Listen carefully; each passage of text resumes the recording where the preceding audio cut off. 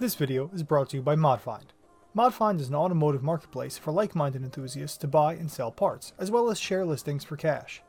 But what separates ModFind from other marketplace platforms is the fact that it's catered to car enthusiasts, so you're buying from and selling to like-minded car nuts and not randos on Facebook Marketplace.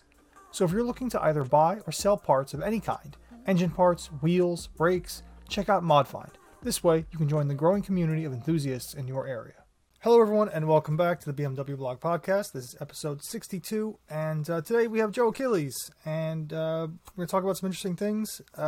He's got a new M3 on the way. He is currently driving a AC Schnitzer tuned Z4 and we'll talk about the M240i and some new electric cars. So hi Joe, thanks for joining us. Absolute pleasure. Hope you're well, guys. It's great to be back on the podcast. Yeah, thanks for making the time. Always appreciate it. Always good to talk to you. I mean, I feel like we have so many good topics usually, so it's fun having you back. It's not like we're lacking guests. It's nice having you. Yeah. Also, good to hear. You might be our. Have we had you on more than anyone else? Actually, this is your third time, I think, and I think that's more than anyone else. Probably, yeah. I think we had it in 3 times. I think so, yeah. It's our longest running. Cool. You're part of the team now, Joe. Yeah. Oh, that's an honor. Thank you very much. I appreciate it. All right. So the first thing I wanted to ask you about, because this is something I find really interesting, is you had a BMW M3 competition. You were actually one of the first, I don't want to say YouTubers, but one of the first, automotive media people to buy one. And now you're trading it in for another M3. So tell us a little about that. Yeah. So, without sounding like a typical YouTuber that trades their cars in every 2 months and appears to buy a new car every couple of months, there's 2 reasons really. We'll go into depth about both of them, but quickly, the first one is I spent a week with a M3 G80 xDrive press car and absolutely loved it and couldn't see that there was any negatives, only positives over the rear-wheel drive. Right. That's coming from someone who is born and bred. I've got rear-wheel drive in my blood, but you can still obviously decouple the front axle, etc. There was that reason, but the other reason that really swayed me is something that I think the whole world is sort of going through at the moment. Is the used market has gone a little bit crazy because of the shortage of new cars, and so although my M3 is nearly 10 months old and nearly 10,000 miles in it, which is usually the period of time that something like an M3 would lose so much money out of the forecourt. It hasn't lost anything, essentially. So I can chop that in because it's finance. I can trade that in and jump straight into an xDrive for next to nothing. For me, the fact that it's a better car, it's good content for the channel, it's going to be a different spec. It's all kind of a no-brainer, if that makes sense. Yeah, it's nice to have that financially work out well, too. It's not just like you're just doing it for the clicks, but it really is kind of a smart thing to do. You're actually getting a car that'll probably be better for you in the long run, and it's financially kind of smart. That's pretty cool. Yeah. Joe, let me ask you this before we jump into the the M3 xDrive and what you like about the car. Are the used car prices really crazy in the UK market too? Because in the US we see insane prices right now, and we're talking 1M cars being sold for over 100K. We see E92 M3s reaching 90K, or I've seen M2 competitions from 2019 or even a little bit older selling for more than the sticker price when it was new. So I don't know what's going on there, but here it's absolutely crazy. You can make a lot of money today on any used car. Yeah. Yes, it's exactly the same here. I speak to friends in Australia, Spain, Germany. I think it's really happening everywhere. We all have so many used cars that are always sitting somewhere on the marketplace. And I think we're normally spoiled for choice. And especially here in the UK, we have this obsession with buying new cars every 2 or 3 years or financing new cars. So we always end up with loads, like tens of thousands of used or nearly new cars, and as a result their residuals just go down. But I think because there's no new cars, or the new car supply has been really bad over the past, let's say, 9 to 12 months, suddenly the used car market has flourished, and I know. Yeah, it's an interesting time. It's calming down a bit now. I think if we go back to September, October last year, it was insane. As you say, like prices of everything were just Yeah. M2 competitions. I was offered by, let's say, a company like We Buy Any Car, who are like they basically offer you a price online for your car. You just put in your registration, and you do it all the time just to get an idea of how your car value is going. And I picked up my M2 competition March last year. I bought it off the finance company, and by about September, it had it had gone up about £15,000. Wow. That's awesome. And we're talking about a car that's valued at 50 grand. So that's a massive, Yeah. what's that, 20%. Yeah. 30% or something in that short time. And that was through a company that would normally undercut, wouldn't give you a very good price for your car. So I could probably, but that's settled down now a little bit. But prices, as you say, for 1Ms are at their all-time highest.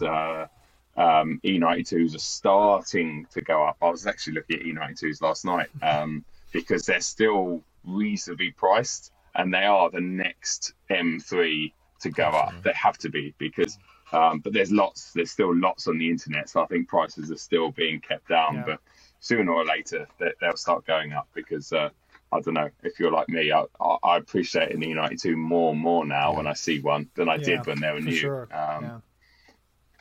So yeah. Very Yeah, that's interesting. that's really interesting. It's actually interesting you said the M2, the value has jumped up as well. It's just it's crazy how so many people are. Typically, cars are not good investments. They're really usually bad investments. But right now it's the opposite. It's kind of funny.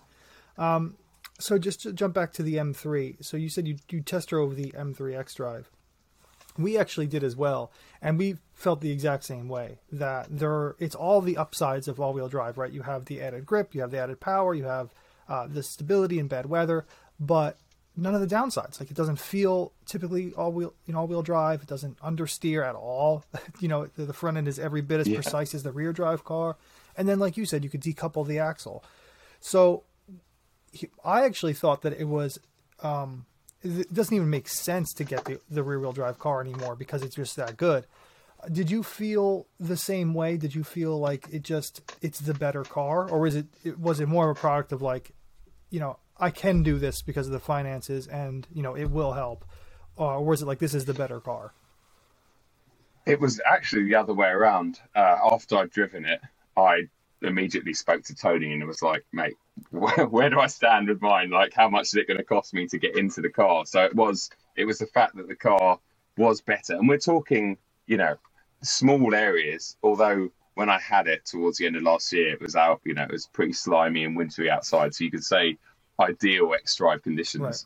And it really did overshadow my car in that sense. But I just think, as you said, I was expecting to get into it, and I know it was 50 odd kilos heavier. So I thought, okay, maybe feel a bit heavier. But what I was most concerned about was that the rear wheel drive car doesn't have the best steering feel in the world, but it's okay. And I thought the xDrive, that tiny bit of feel is going to be gone because of the front drive shafts and stuff. But actually, it felt exactly the same jumping back to back. And then you factor in all the extra grip, and as you say, the massively rear bias MX drive. Anyone that says that that's not a true M car, I mean, they haven't. It's like when the F90 M5 came out and people were uproar about, oh my god, it should be rear wheel drive. It's like, no, drive one, drive one, then come and tell me that, because that system is amazing, even in normal four wheel drive sport. Even more rear bias, and then obviously you decouple the front axle altogether. And I've had a few people that said, yeah, but if you decouple the front axle in the M3, you then apparently can't play the traction control. But if you're going to decouple the front axle in an xDrive car, you're only doing it for one reason, and that's to do big skids, so you don't need traction control. So I don't understand that argument. And then the price, if you're looking at the retail price in this country, it's about $2,500 or $3,000 between the rear wheel drive and the xDrive. And when you finance the cars, and you get better residuals on the xDrive. So actually, I'm guessing if you were to spec both cars up, they'd cost basically the same in terms of monthlies. And it's kind of a no-brainer to me. So I reckon they'll phase the rear wheel drive version out by, I reckon, summertime over here. Sad to say that, but at the same time, it's like I personally can't see why. What's the point? That there is no point in having it, especially if it doesn't sell. Then get rid of it. Right. Yeah. Yeah, and I think the weight difference, you mentioned that, I don't think it's that significant considering how heavy the M3 and M4 already is. So, I mean, if you're talking about like an older car, I mean, that might sound like a lot of kilos, but for the new cars, it's really negligible. I don't think, like, unless you're a pro driver and you go like on a track and you're trying to get the best times, I don't think you'll notice that. And I had a chance to actually drive both back to back on the track too. And then with some pro drivers, Bill Oberlin and John Edwards, and they said the same thing. Normal people will not be able to tell the difference. And actually, even on track, they were raving about how much more fun it is to drive the X-Drive because you got all this extra grip and you can really corner late and you can do all the crazy stuff that, you know, you might not be able to do with the rear-wheel drive being so heavy too. So even them, they actually loved it. And we did a drag race in between the two, and I mean, clearly the X-Drive, you know, was by a car length, if not more, actually faster. Yeah, it's insane off the line, isn't it? That first sort of 0 to 30 miles an hour is just, it's so fast. That car. Well, it starts in first gear too, right? Because the rear-wheel drive car starts in second on the launch, right? Exactly. Yeah. Plus did a that rollout. is true. I think we did a rollout to see if the X-Drive will be kind of canceled out by the by the rollout, but you know, after about to say 10, 20 yards, the X-Drive just kicked in and had so much more grip. Yeah. So yeah, it's insane.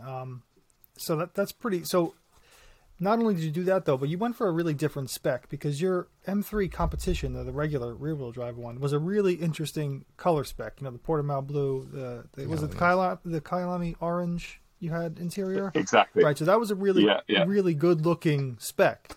So you went different on this one though. Can you tell us about that?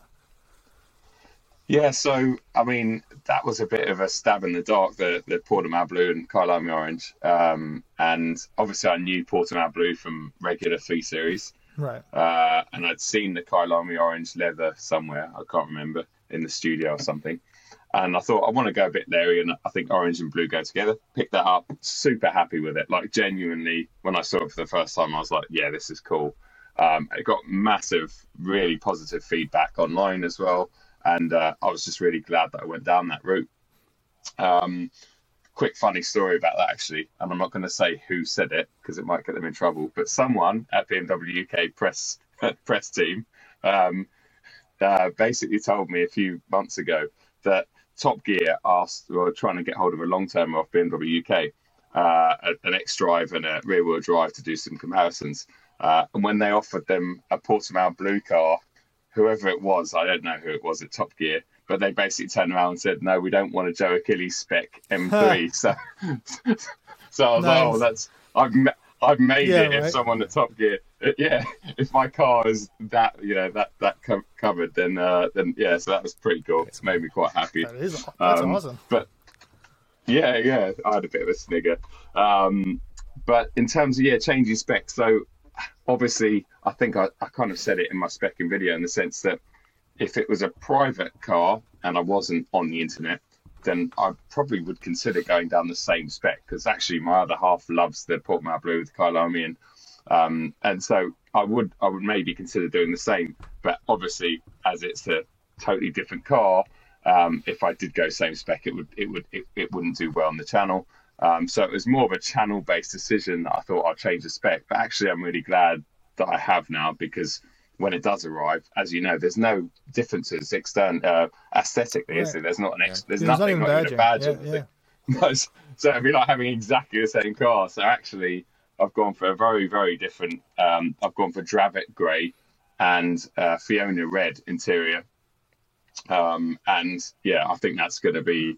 It's going to be different. It's going to be cool, and then obviously it's all working up towards when I can order my touring. So playing around with a couple of different specs, it will give me more of an idea of what to go for with that because that's going to be the keeper. Can't wait for that. Whenever that will turn up, I reckon it's still 12 months away at least over here. But looking forward to that. If you get that car, I will come down to the UK honestly and.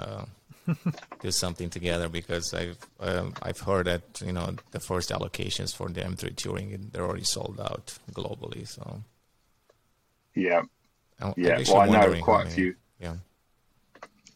I think, well, Tony, my salesman, he took deposits. I mean, unofficial deposits, but Hmm. he's been taking deposits on the touring for a couple of years now. Like Wow. literally, as soon as there was like whispers of it, Sure. you can walk into your dealer and say, "Here's a couple of grand. I think there's going to be Hmm. M3 touring. Please hold an allocation." So, yeah, I think it's going to be a pretty pretty exciting car and something that's going to be very popular. Are you even getting them in the States? Nope.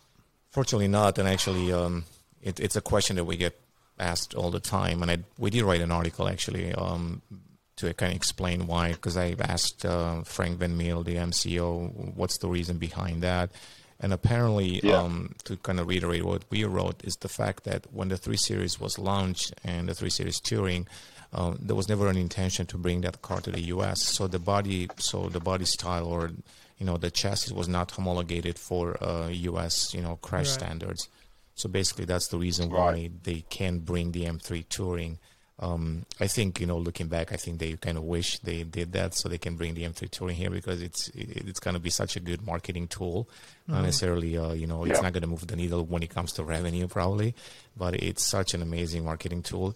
It So that really was the is, reason why. Yeah, they didn't really say, okay, well, we kind of wish we didn't do that, but I got that feeling that, yeah, I kind of wish we could have brought this car here. I did try to pitch them, on bringing a car here as a show car, like just bring it, and show it at different BMW events or M gatherings throughout the year, because it's still such a good marketing tool, regardless if you get a car here, and they can still get a lot of free press out of it by just seeing the car. So, Or yeah. bring it to just let us drive it on track. Of course, not on public roads. Of course yeah, not. that would be cool. Yeah. But I just on Yeah. think, I think it'll be quite limited, because from what I know, it's got a very short production run compared Yeah. to the regular sedan and coupe and convertible, because it comes out next year, and I think they're supposed to be phased out by 2026 maybe. So it's Yeah. not artificially limited. It's really just limited by the production schedule, really. So I don't think the UK market will probably get that many. I'm assuming in the hundreds, probably. In Germany probably gets the rest, so it'll be quite rare. So yeah, it's definitely a keeper for sure. Yeah, if you get one, you can never ever get rid of it ever. Yeah, exactly. No, well, yeah, I really want to go individual. I'm actually talking to some of the guys at BMW M about Nice. which way to go. And I think, yeah, because of that Sure. reason, I want to go some form of individual on it and go a little bit crazy, so it's not, should. it's sort of out there a bit. Yeah, no, it's But yeah, definitely you smart. guys are obviously welcome. Yeah, you're welcome to come over, and I know we've been saying that for a while, but obviously, No, yeah, this one is worth it. keys are yours. Yeah, this one is man. absolutely worth it. I I'll mean, honestly, book a flight right away, man. yeah, this one M3 is touring, worth it. first ever. Yeah, for sure. Yeah, yeah. But You can bring as much luggage as you want because Perfect. massive boot. I can Right. pick you up. Yeah, Yeah. easy. Yeah, That's great. exactly, and honestly, you're making the right choice, not because it's limited now, but because I think that we will not see an M3 Touring in that configuration ever again, right? I don't think we'll ever see a No. M3 Touring with a pure 6-cylinder engine like most of the other M cars. So just for that fact, it's gonna be a really iconic car in 10 years from now, if not more. yeah, absolutely. Cool. All right. So, did you have a question, Horatio? No. Oh, okay. So yeah, I also wanted to talk to you about so in the interim between your M3 competition and your M3 xDrive, you have a very, very interesting car that you're daily driving, kind of like on loan from the dealership. It's one that people seem to have completely forgotten about, but really deserves a lot more praise than it's getting. So explain your kind of interim car for the moment. Yeah, so I've got a very good relationship with my dealership, and when I was talking to Tony about chopping my old M3 in, it made sense that I got it to him earlier rather than later, so it didn't take over 10,000 miles for used values, etc. And he said to me at the time, "Look, I'll find something to put you in. I'll find a nice demo that you could roll around the winter for 5-6 weeks in." Which for me is great because easier, probably cheaper to run, etc. And then closer to the time, he said, "Oh, actually, I've got a Z4 for you, a Z4 M40i, which actually belonged to one of his colleagues, a guy called David King, who unfortunately just passed away just before Christmas. So it was his demo. David's a good friend of mine. It was his demo for a few weeks only. So there was kind of a sentimental thing there, because Tony didn't want to put this particular car straight up on the forecourt and sell it. Right. He wanted it to live on. So it all kind of tied together, and we decided, you know what, it would be good that I run it and do some videos, in memory of David and enjoy the car.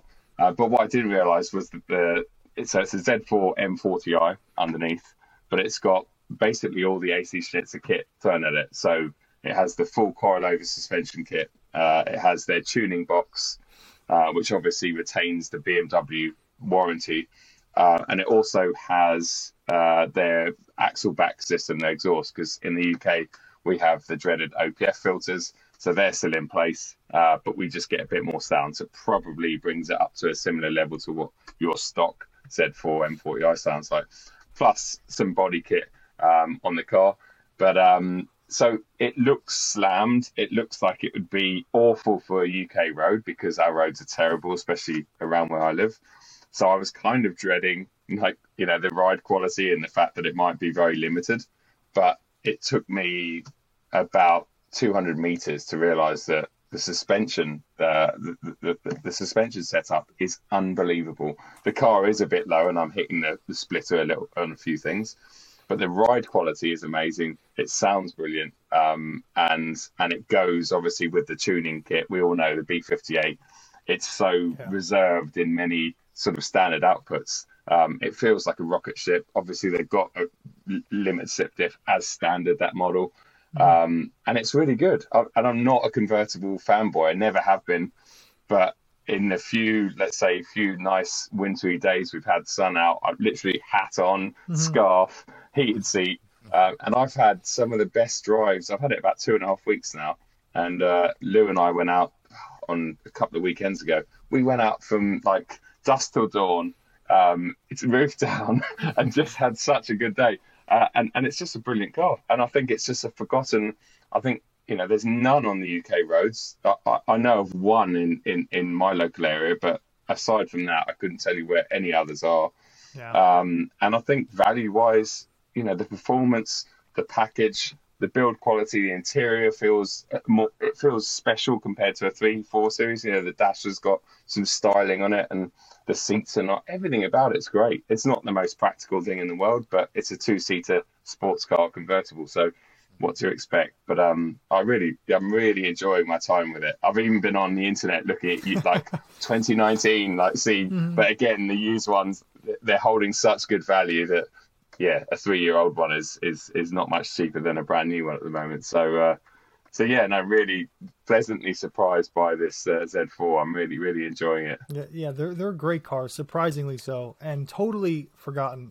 It's awesome that you're driving something, to kind of honor your friend and get some content out of that, and kind of show it off a little bit.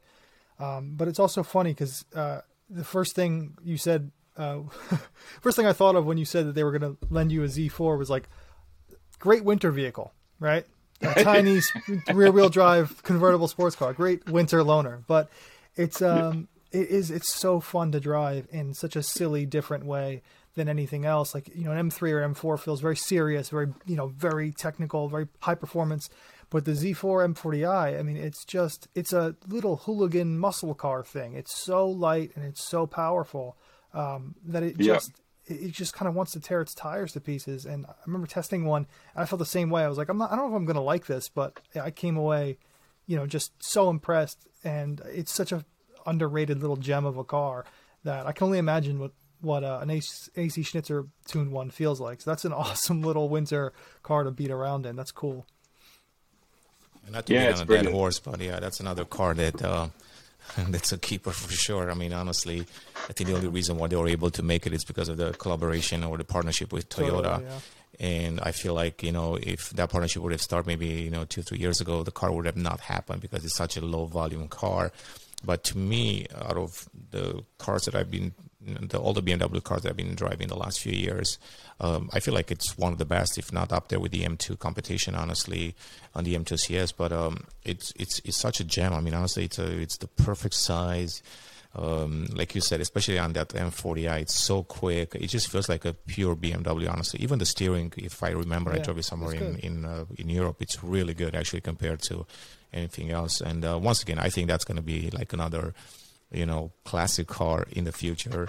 And I think last year or like 2 years ago when it came out, they weren't really selling. I think you could have picked one up for like, pretty affordable price.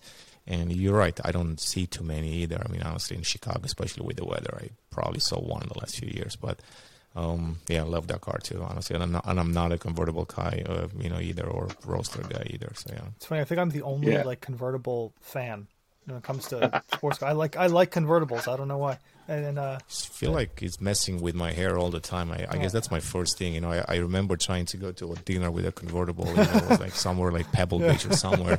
And by the time that I would get there, I would have this, curly haircut, or whatever. It was just terrible. So I guess to me that was the main, thing. But I do enjoy feel your pain, Horatio. Yeah. I hear you, Joe. I hear you, but I'm getting there too. I'm slowly starting to lose my hair too. So yeah, I am too at a frighteningly young age. So I'm just don't have to worry about that much.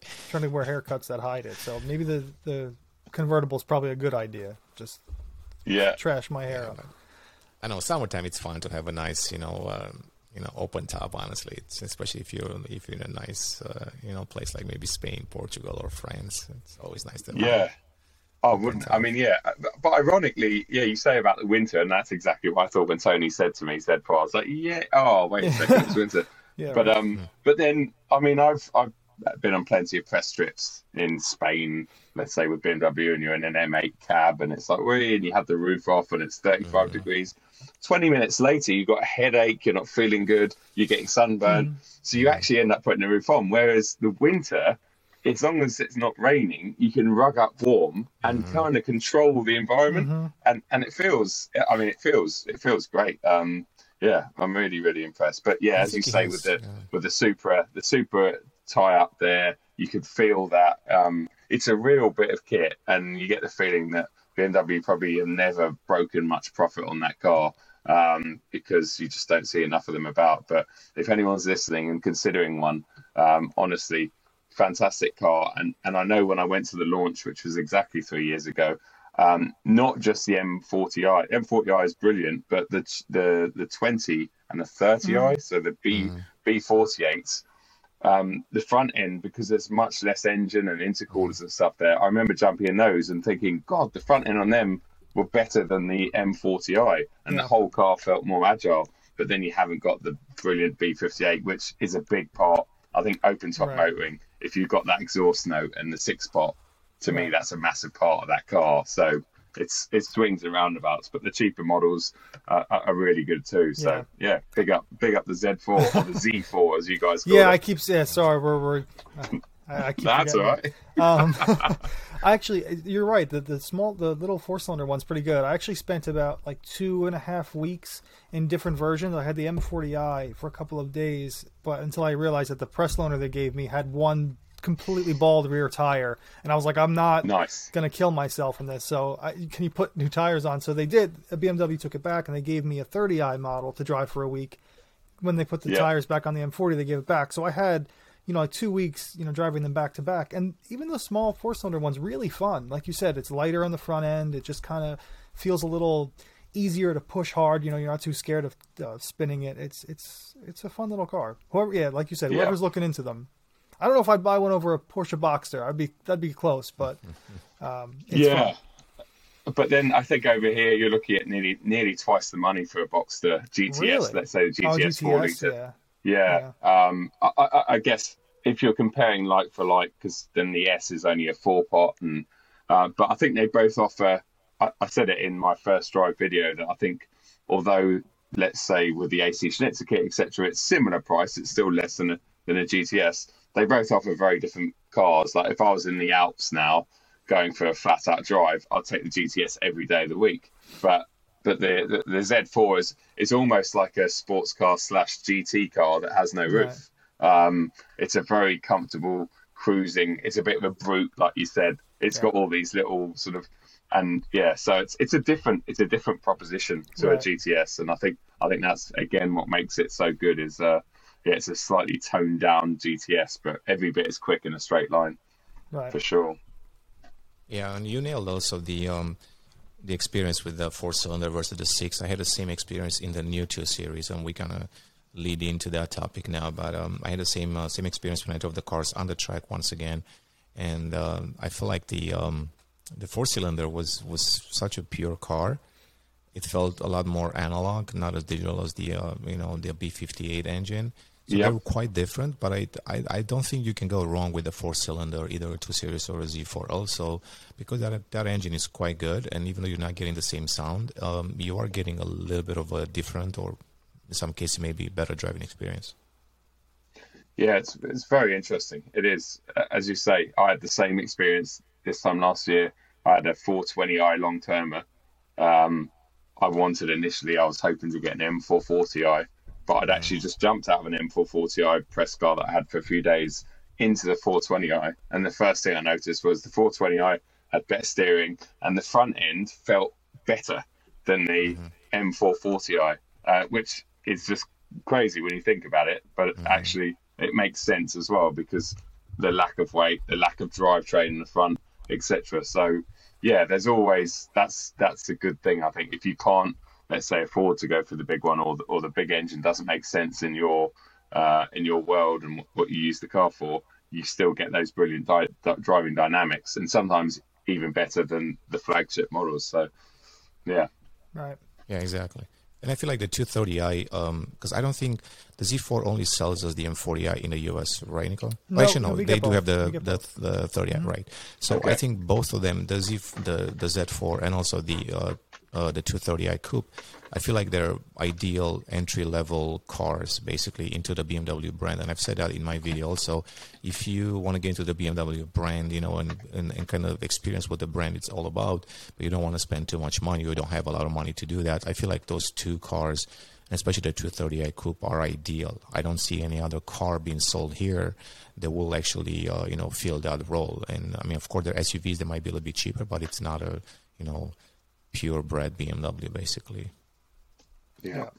You bring up an interesting point with the 230i. So a while back we had journalist Jason Camisa on, and he said something that I've stuck with me ever since. He said BMW is a 2002 company, right? Like that's what they made that's what BMW made their name with, was the 2002 back, in the 60s. And, that was a small 4-cylinder little coupe. It wasn't very fast, but it handled really well. It was built, really, really well. It was comfortable. And that's sort of what the 230i is to me. It's kind of like, it's small, it's, honest, it's just a little 4-cylinder, but it's still very fun. It still gives you all the qualities that you want in a BMW. And it doesn't, BMWs aren't always about big performance. They're not always about that. So I kind of like the little small 4-cylinder ones as well. Yeah, definitely. I've only driven the M240i of the new 2 Series, but it's great to hear you both saying that the 230. We're also going to get a 220i here, which I struggle to get my head around the 20i in the UK, because the same with that 420i, because it's the 30i is fractionally more expensive, like $2,500, and it's the same engine, but it's just a better tune. The 20i just feels very underpowered. You can feel it being cut off and strangled everywhere. So hopefully I'll get to try the 230i, because I think that would be. Do you get that? You don't get that in a manual option, I suppose, do you? Just auto. Okay. Yeah. That makes us Americans don't like manuals. America. Well, yeah. What about the E60 manual? Yeah, we did get that. That was a long time ago, though. That was a while. Yeah. That was a while back. Yeah. And an F10 as well, I think. Yeah, the F10. We were actually the only market that had the F10 manual, I think. Yeah. If I'm not mistaken. And it's funny though. I was just thinking this literally a few hours ago. I just booked a press car for like late April. The new Cadillac CT5V Blackwing, which is a 670 horsepower rear-wheel drive sedan made in America, and it comes with a manual. So I guess so why don't we get other manuals? We're making one with a manual. Why can't we get some German manuals? So it's we're weird. We're weird here in America. We don't know what the hell. No, I mean, to trace back, honestly, Nico, I feel like it's not like the Americans don't like manuals. I feel like the BMW M purists in the US are the ones keeping the manuals alive in M cars. The take rate on the M3 and M4, it's for manuals, it's the highest in the whole world in the US, basically. And that's kind of the only reason why the manuals are still around in some of the M cars. So basically, we do buy a lot more M car with manuals. Just not the general population really doesn't drive a lot of manuals, but the purists absolutely love it.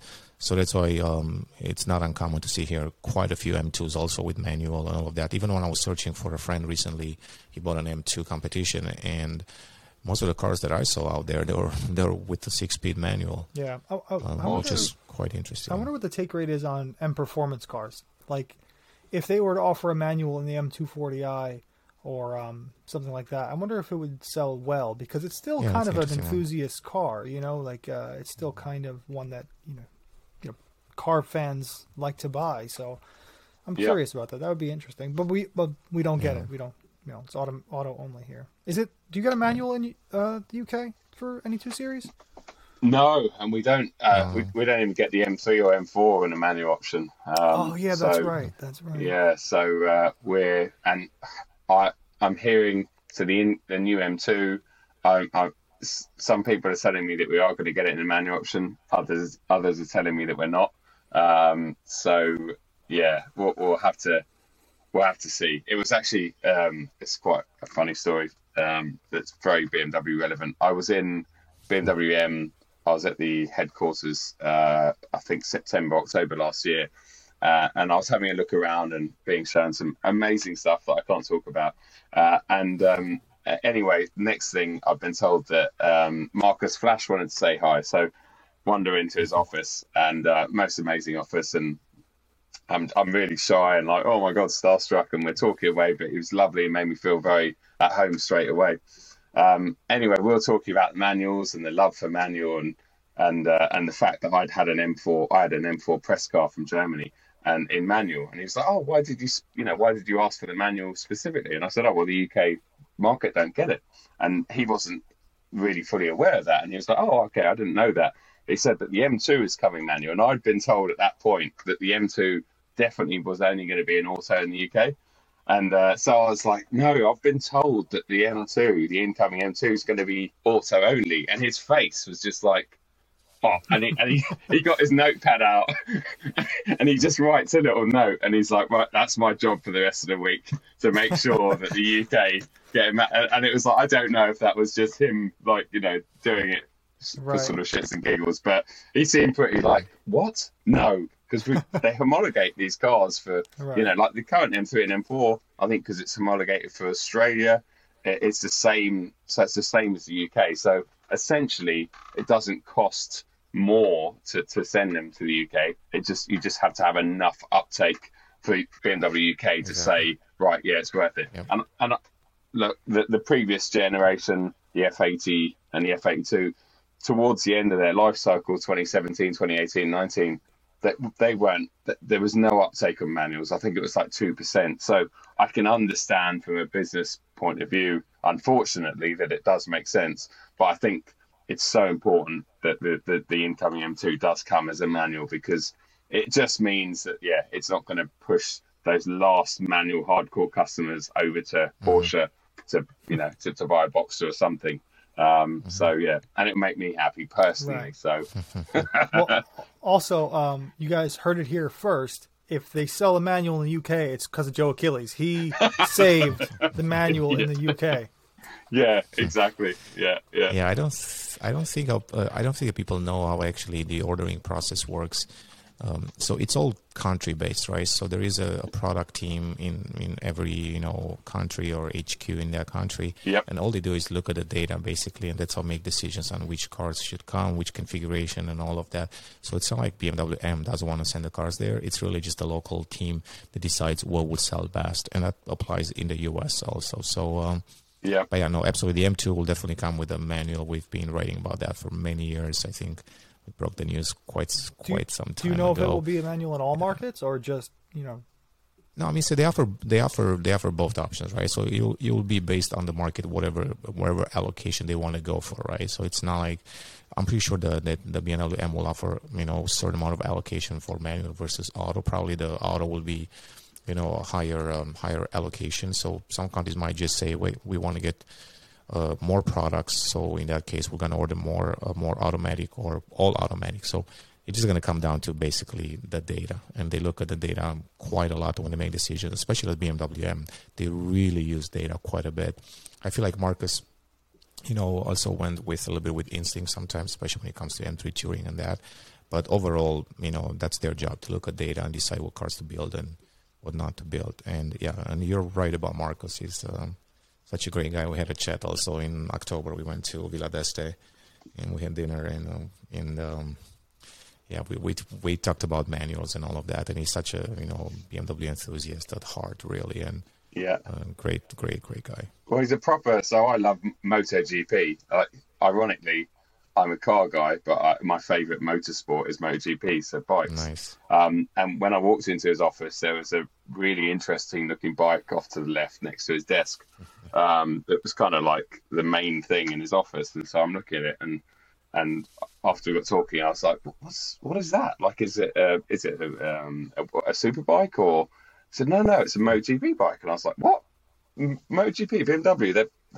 I always find the BMW relationship with MotoGP slightly odd in the sense that they sponsor it. They're one of the main headline sponsors, but they don't have any bikes on the grid. Anyway, back in 2007, they entered 2 bikes, but right at the start of the season, they decided to pull the whole sort of program. So the bikes were ready. They'd been testing all the year before. They produced these amazing bikes and then decided, actually, we're not going to enter.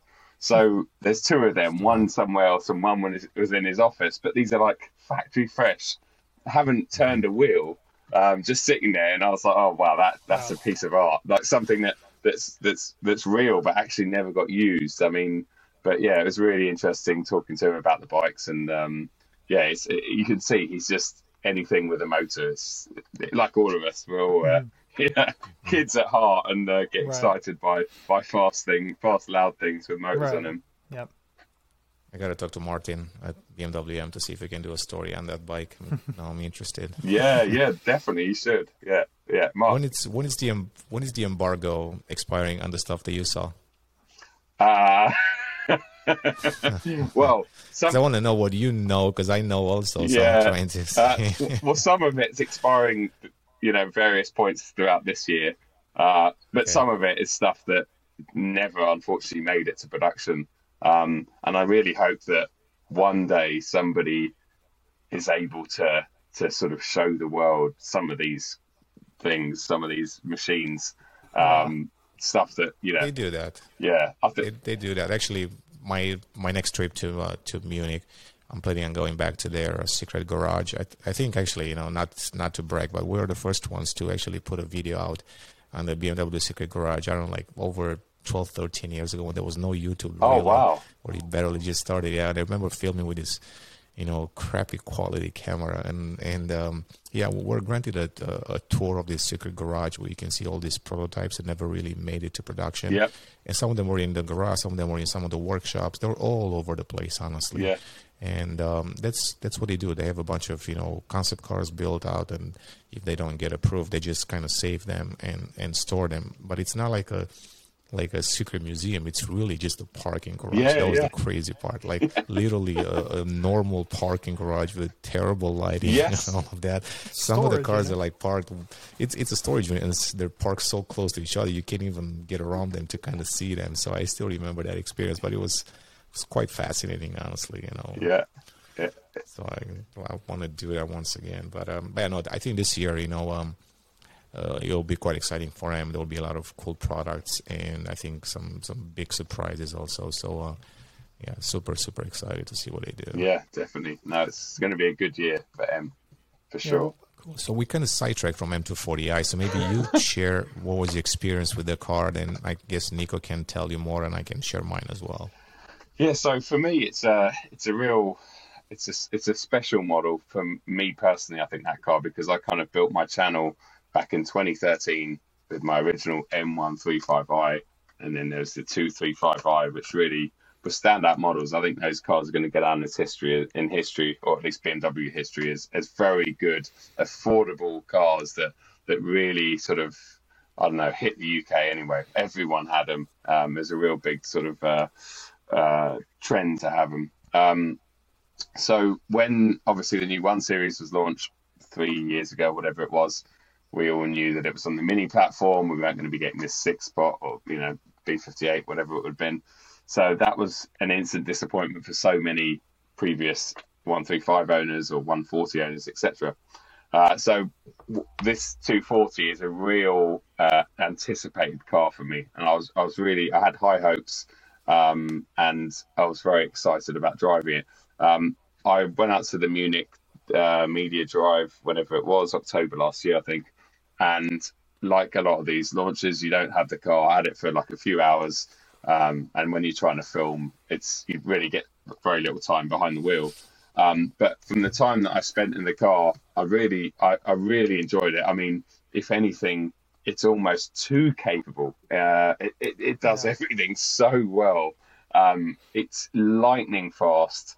I think I timed it with my race box, but with rollout on. But I think I timed it at 3.8 to 62, which my M2 competition wouldn't dream of getting anywhere close to that because obviously the rear wheel drive and it just felt fantastic. It felt like a little muscle car. But as I say, it almost did or does everything too good. It feels amazing.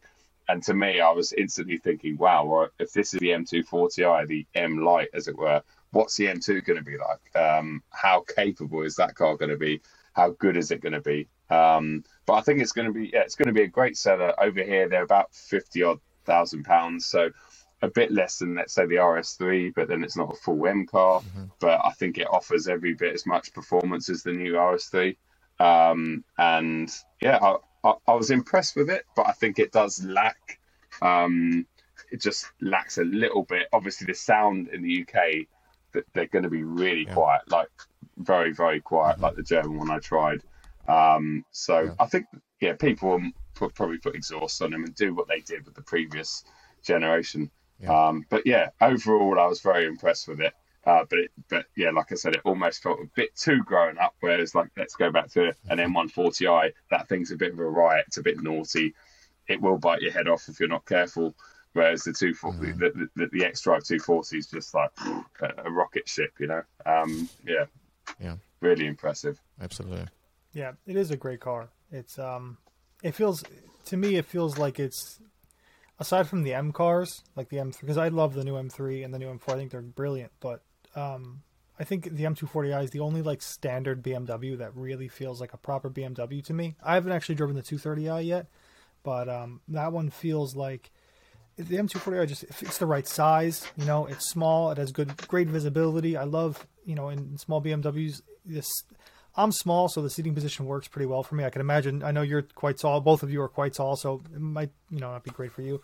But for me, it worked. The seating position is great. The windows are tall. You get great visibility. It's the right size. You could see over the hood.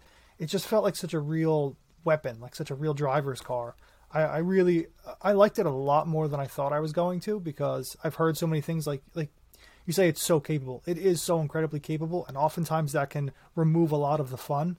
That can take away a lot of the engagement because it's doing so much underneath the surface for you. But it didn't feel that way. And I'm sure it is doing all those things. I'm sure I'm not as good of a driver as I think I am. So it is doing all those things, but it doesn't feel too artificial. And I really, really enjoyed that about it. So I agree. It's so capable, but at the same time, it's also really quite fun. Yeah. Yeah. I mean, to me, I think it feels like it's so close to the current M2 competition when it comes to the driving experience. I mean, it's not, a full M car, but it's getting really, really close to that. So that leaves a gap for the next generation M2, basically a little bit wider. So I can expect that car to be a lot more fun to drive on, a lot sportier. But I had a lot of fun with the car. I mean, we do get the the US exhaust here, so it sounds really good actually. I love that. It's also a really good daily driver. I mean, I haven't driven it, like every day, but the chances that I've had to drive the car, it just felt like a really good daily driver. Basically, the comfort mode, it's spaced out, like with most new BMWs, it's spaced out so much from the Sport Plus or Sport. So if you want to use it like a daily driver, even throughout the city or terrible roads, it's quite capable. I don't think most of us will ever get to experience its full capability unless you go on track, which I did go on track actually in Palm Springs. And I'm telling you, I mean, I was doing back-to-back M5 CS, M3, M4, 230i, M240i, and out of all of them, I had the most fun in the M240i. I mean, the other cars were capable, but they were so much bigger, and I've always been a better driver on track with a smaller car. For some reason, I managed to control the power a lot better with that. So I had so much fun. I think I still have footage I haven't put out there because I was so focused on driving. I was trying to talk at the same time, and it's not easy. But yeah, it was. Yeah, exactly. Not even close to Chris Harris. But it you know what? As a side note, it looks so easy when they do it, but every time you try to go on track and do it and talk at the same time, you can. So the trick, someone recently told me, actually, Matt, a Canadian guy, great guy. He said, just go flat out for a couple of laps and then just go slow for the next two and pretend like you're going fast and just, talk about the car. Yeah. Because otherwise you're not going to be able to do it unless you're like a super pro. Yeah. So, I'd have been dead a long time ago if I tried to talk while sliding on a track. I mean, you're not. I mean, you have a lot of room to like on those tracks. But the problem is that if you're following the lead car and there is somebody else with you in that formation, then you're gonna slow them down. So that's the worst thing, right? Because you might have a really good, journalist driver, behind you, and then you're just slowing them down, or in front of you, so then they have to wait for you. So that's kind of the main issue. So sometimes I'm waiting until there is nobody, so I can just go with the lead car and just do that. But yeah, so aside from that, honestly, fantastic car. So much grip also from that X-Drive system. It does feel a little bit heavier than the previous generation, but to me, it's a far more refined car. The design doesn't bother me too much, but when I saw the car the first time, it didn't really bother me. It was just different, right? I mean, it's a unique design, and I'd rather have that design than to have a mini M4, for example, right, or something else.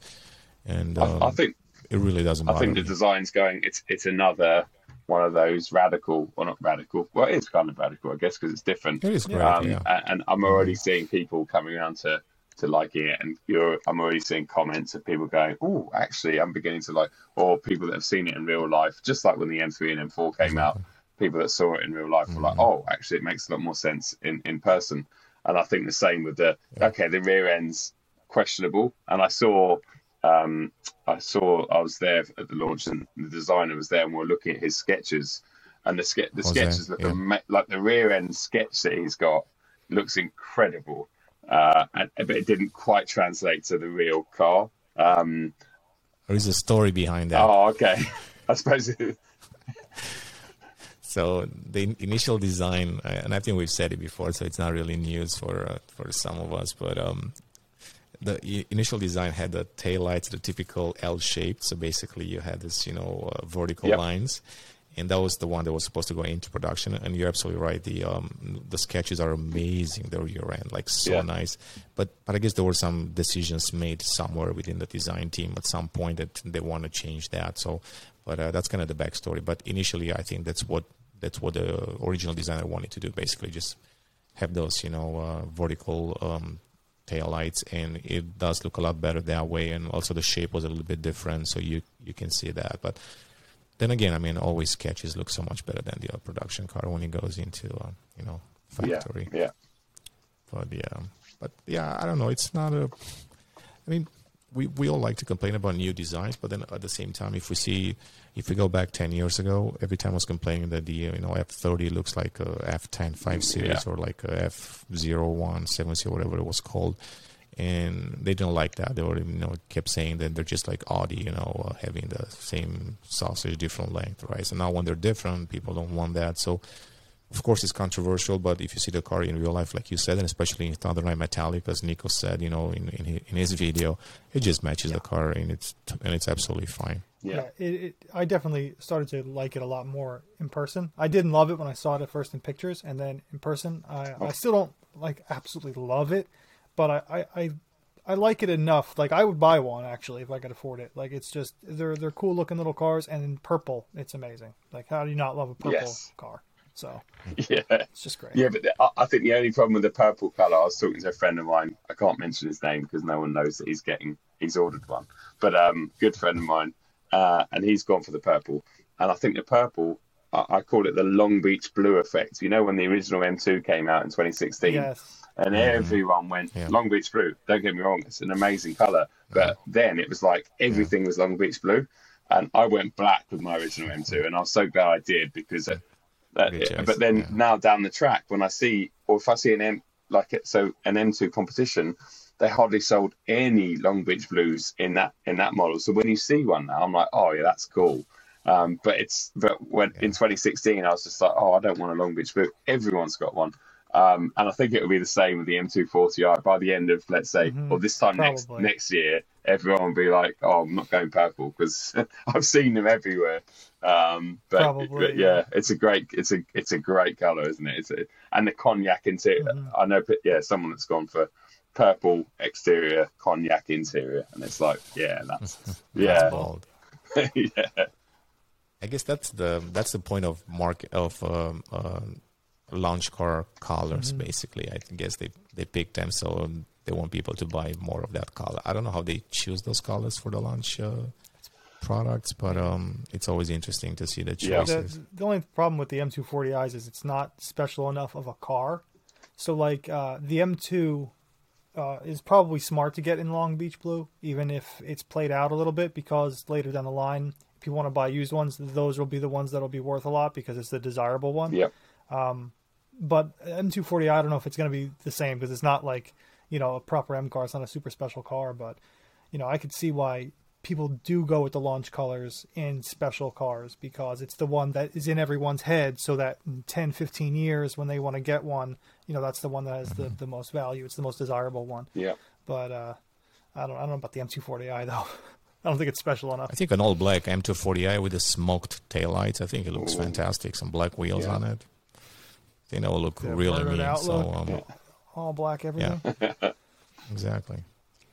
So that was a great car. So Joe, I think we. Yeah, I don't know how much time you have, Joe, but I was just going to ask one more question if you have the time. Yeah, of course, absolutely. So I wanted to, we need to touch on some electric cars because I know you have some strong feelings on them. 1 second. My headphones have just stopped working. It's probably the electricity from the Super Bowl commercial. Happen, I think you got zapped by Zeus. So I have to ask you your thoughts on because you drove the you did drive the i4 M50, right? Yeah. Yep. All right. So I haven't yet, but Horatio has. So we can start a little discussion about that and your feelings about that, and you know, kind of the future of BMW's electric performance cars, and you know, we can take it from there. Yeah, I mean, I'm a bit of an old, stubborn man that doesn't want to accept that the future is electric. You know, I'm living in denial, I guess. So if you bear that in mind, I have got this like negativity in my head whenever I touch an EV. It's always something, and I have to say, like the i4, I know it's based on the 3 Series platform, so it's not an all-electric car. It's not built from the ground up. And when you consider that and everything else, I think it's actually a really impressive. It's a really impressive car. And my video, I did a video on it. It's done a lot, 200,000 views or something now. And people that actually listen and watch that video, whether they've got one in order or whether they're pro EV or whatever, if they've listened to it, they'll go, everything you say is honest and completely right. But people, there's a lot of, as we know, like Tesla sort of, you know, crazy. They're almost like, they're almost like from Tribe. They're almost like, I don't know, they're cults or whatever. And they don't hear anything. Oh, it's a cult. If they hear anything negative, then they hate you and your review's wrong and you're full of rubbish and etc. etc. So you just get attacked. But I think I know all too well, my friend, all too well. yeah, I'm sure you I'm sure you do. So I think I approached that car thinking I wasn't going to enjoy it. But actually, I really enjoyed the car as a means of transport, as an A to B. It was comfortable. It was familiar to me. Obviously, it's got the new interior, which on the whole I really like. So this is going to be the interior we're going to see in the LCI 3 Series and 4 Series. And on the whole, I like that wraparound screen. And I don't like the fact that they've got rid of the climate control buttons and put them on a screen. They're not as bad as the ones that are in the Audi where you have to look down, but you still have to look at a screen. And as we all know, when you're driving along, especially on a UK road and you're bumping and the car's moving around, etc., it's really difficult to play with controls like that. I always think there should be some controls that are buttons. But again, I'm sure that the younger generation would prefer it all to be on one big screen like their phone. So, yeah, like cabin-wise, really liked it. The way it did things, it was great. You know, the way it got me from A to B was real, like peaceful and quiet and no creaks. And I mean, the technology, when you think the limited time that they've had to build these cars in almost a bit of a panic in some cases, and considering that's on an ICE platform, I think they've done a fantastic job. The 4 Series Grand Coupe, again, I don't think's the best. It's very the rear cabin's very cramped, very tight. The rear doors are like about that big. Like even Nico would have an issue trying to get in there. But for me, I'm just like Maybe. I don't know how you get anyone in there. But then you got the nice big boot and stuff. But in terms of an absolute driver's tool, yeah, it's fast in a straight line. The M50i, it's really fast. It's weirdly fast. I don't like the way EVs just you put your foot down and there's just no drama, it just goes. I don't like that personally because you can't feel that build of power and torque. It's just like go, and you can feel everything scrabbling for grip, and you're gone. And that wears off to me very quickly. In any of the fast EVs, it's like, okay, well, I've done it 3 times now. I feel sick. So do my passengers. What else is there to the car? And there's not the real truth for me, as far as I'm concerned. There isn't much else to the car. It's I think the i4 40, which I'm getting next week, the S drive, so the 2-wheel driver. I think that will be a very good car because that's going to be quick enough. It's still going to have whatever power that's there immediately, like all EVs. It's a chunk cheaper and it's got a much bigger range. And in my head, at least, if you're going for something like that, at the moment, while we still have combustion engine cars available, if you're going for something like that, then go for the one that has a longer range and costs less money. Because the M50, I can't get my head around that. And it's the same with any of the iX6 M60, is it? That as well. It's like surely the 50, the 50 is definitely quick enough. Mm-hmm. But right. I don't know. Again, but I guess it's at the same time, it's got to BMW M have still got to exist. And I know that over the past few years, the M lights are merging into M, and it's all very confusing, especially some of the marketing and even the press. I know a number of journalists that went to our event, and the little press release or the little the product people that talked to us on the screen, they made it very confusing with the i4 M50. They kind of labeled it as an M car, but it's not an M car. And I think that's another slight issue that I have, that they're just dragging certain cars up to the, but it's not an M car, it's an M performance car, which is fine. There's nothing wrong with an M performance car. As we talked about, in many ways, an M240i is a much better daily than the M2 is going to be. You know, it's a more livable car. Mm-hmm. But I think there's just a fine line between where does everything sit. But yeah, anyway, I've gone off on a tangent. I'm impressed with it.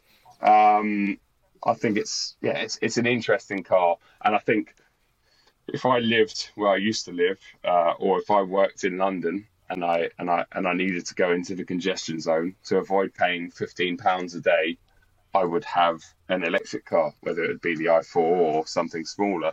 And I think at the moment, again in the UK, the majority of electric car owners are either company car users because they pay basically nothing on their tax for the car. So having, like, let's say an i4 M50 would cost them less than half of a 330e, even like a hybrid, let alone an M3 that would just be like, £1,000 a month more in tax.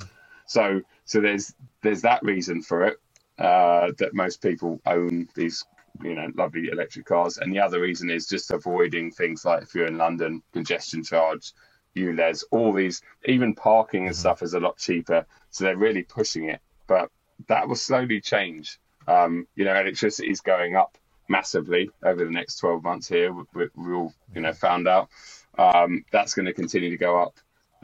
And then all of these, like the government grants have been pulled, so you don't get government grants on electric cars. The company car tax will have to start going up because someone's got to make money. So it'll be interesting over the next few years to see how everything transitions, because at the moment it makes a lot of sense to have an EV for many people financially, and that's what's pushing them in. But when that levels out, like it has in Australia, where they get charged, in Australia they get charged mileage tax on their EVs.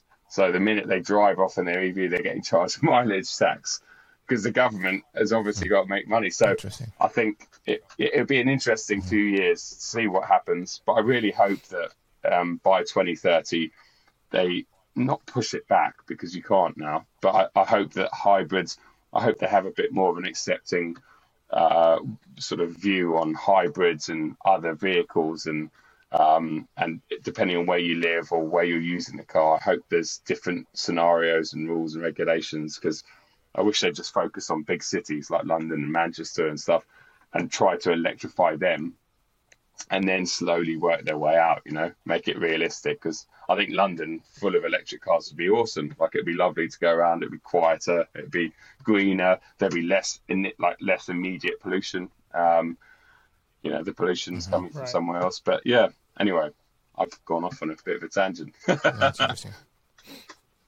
So No, you brought some good points, honestly, and I got a couple of thoughts, unless Nico wants to jump in. No, I didn't drive the car, so I'd rather you...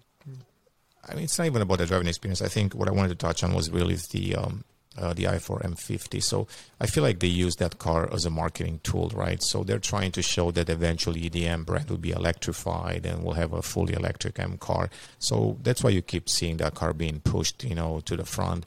They're just trying really to promote the M brand with electrification. So it's really just marketing, honestly, and everybody probably does it in their own field, trying to promote certain products and the messaging and all of that. But I agree, my choice would be also the i440, basically because of the additional range, and you're not losing much as far. I mean, performance-wise, yes, you're losing a little bit, but you won't really be able to tell the difference in normal driving. So that'll be my choice too. But the other point that I wanted to make was really that the fact that we're thinking about this, extinction of combustion cars, basically, but it's not happening anytime soon. I don't even think it's going to happen by 2030 for most brands.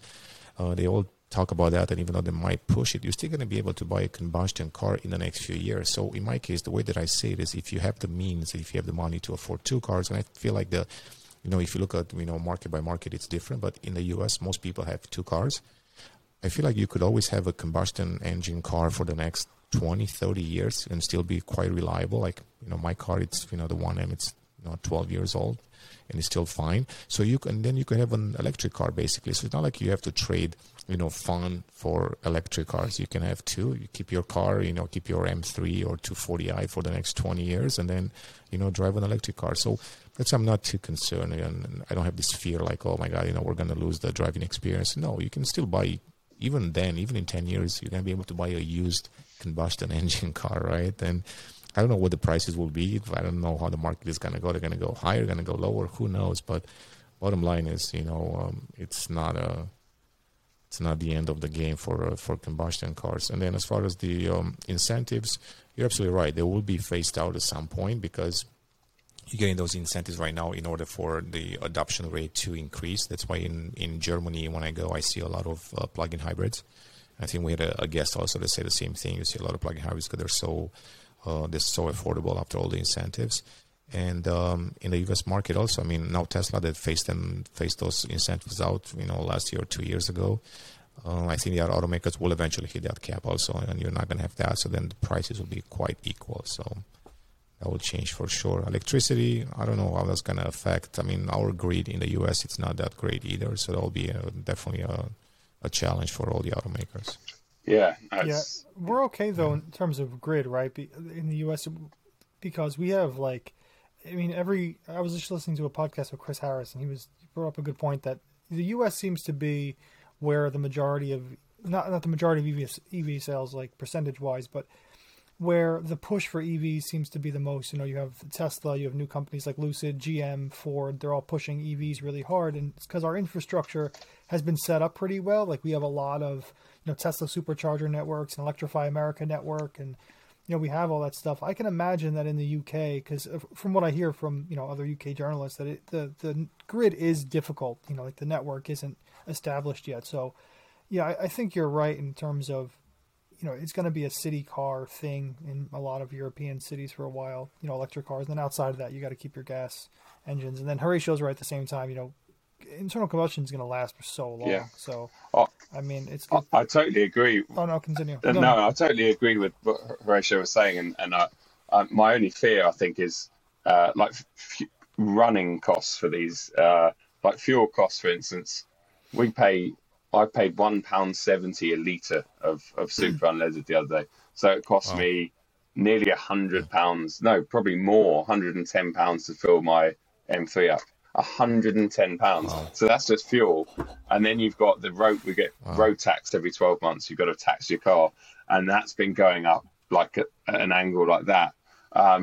And that's before you start throwing in like actual regulations and whatever else in order to keep these cars. So I think they will live on, but I think sooner or later they'll become toys for the rich and probably only, you could probably only use them on various track days and stuff. But like you said, I think the main thing is we're not going to get to 2030 and suddenly like, boom, there's no combustion engine cars. Yeah. It's not going to fall. No, let's hope not. So that is a real concern, though, that the internal combustion engine might become a toy for the rich. Yeah, I've heard that the sentiment from a few people before that once EVs become a commonplace, fuel prices are going to go through the roof, and taxes are going to go crazy. So that does scare a lot of people, proper car enthusiasts. Yeah. I did a rate conversion right now as you guys were chatting, so it's about $150 to fill up the tank on that M3. How many gallons? 12? I don't work in gallons, but liters. That's about 50 liters, I think. Yeah, 50 liters. Okay, so about 12, 13 gallons then. So what's the premium price, Nico, right now? Of course, I haven't put gas in a car in a long time.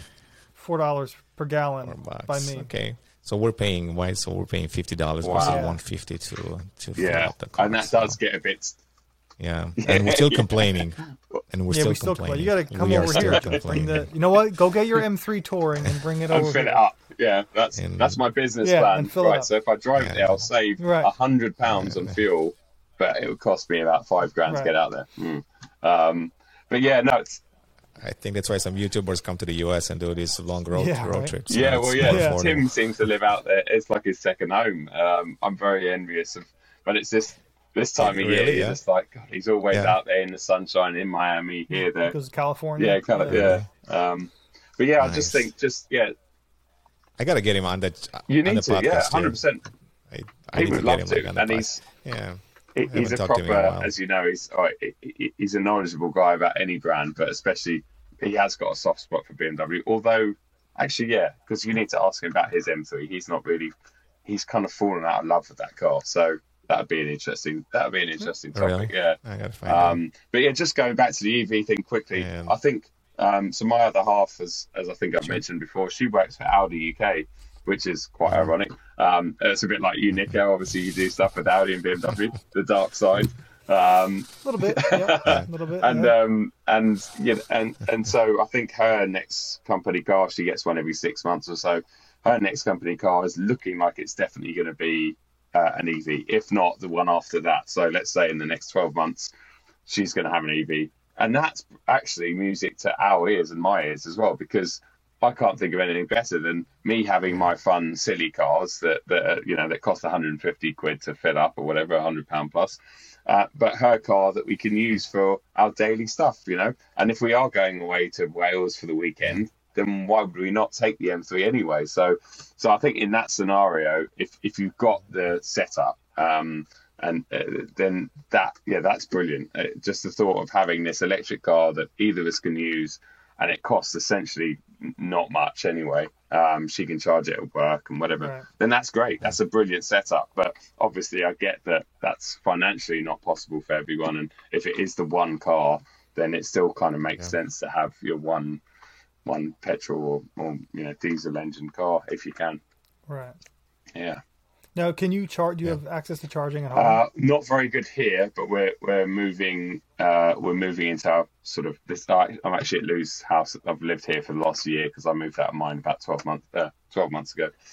So we're looking at getting our own sort of house, which will consist of a garage and a driveway and stuff, and a setup that will be much easier for an electric car, because obviously that's the other thing, isn't it? It's having the facilities to. You go into London. I was in London just before New Year's, and I was walking around the streets where I grew up, and the setups you see cables coming out of like second floor windows and then going across the pavement with no signage or anything, just cable, and it's just like, wow, look at what. Yes, I saw a photo on your Instagram. Well, I was like, I remember if I tripped here and broke my neck, like who's responsible for that? And it is like that in London. It's a real melee of things going on, because the charging network in London is pretty poor, especially when you factor in that London taxis are all now, well, not all, but they're becoming electric. So there's a large percentage, I don't know, maybe 50% of taxis so any charging station has got a taxi on it. Because obviously they're driving all day long. So trying to find somewhere to charge up in London is actually a lot harder than it is in a place like where I live, in a sort of countryside or whatever. So yeah. Very cool. All right, man. This was a great chat as always. I feel like there was a lot more to talk about, but we can save that for the next time. I think there'll be a lot more cars to drive till then. Yeah. So. Yeah, I don't want to take up too much of your time today. We already took up a bunch, so I know it's a lot later, there than it is here. So no, it's perfect timing. My dinner's going to be ready in about 8 minutes. So oh, perfect. Oh, nice. All right. But no, as always, it's been absolutely awesome speaking to you both and talking about my favourite subject, BMWs. It'd be really. I can't wait for the day that we actually do all meet each other in real life and. We'll have nothing to say. We'll be like, I mean, hopefully you're coming. Hopefully you're coming to the U.S. soon, because I mean that might be an easy one for us to just fly wherever you are and do some stuff together. I don't know if you have anything planned in the future, but let us know. Yeah. If you ever come to the U.S., I mean, I'm sure there will be some stuff this year from BMW also. But maybe even if you come with other brands, we can always meet up and maybe get a couple of BMW cars, press cars, and do some stuff. I mean, there's so many things to do, honestly, and. There's some amazing drives. Just to end with this, I was watching yesterday a video of a Bronco. The new Bronco. And they were driving through a canyon somewhere where basically it was so narrow that you have to pull the mirrors in and all of that. And I was thinking, it would be kind of cool to have like an X7 or something to do that. Some big wheels, and cool stuff. It was quite exciting. So that's something that we can plan out next time. That would make me a bit nervous with the fancy X7. Yeah. I mean, that's kind of the only. I mean, I guess the X5 could do it with the off-road package. Think about the X7. Still, I would be cringing the whole time, worried about scratching the fancy Bronco. Who cares? It's meant to do that. But that would be have fun. to rep the car. Yeah. Cool. All right, Joe. Always a pleasure. Continue doing the good work. I appreciate the videos. Yeah. Always linking to them. You guys do. And hopefully see you this year.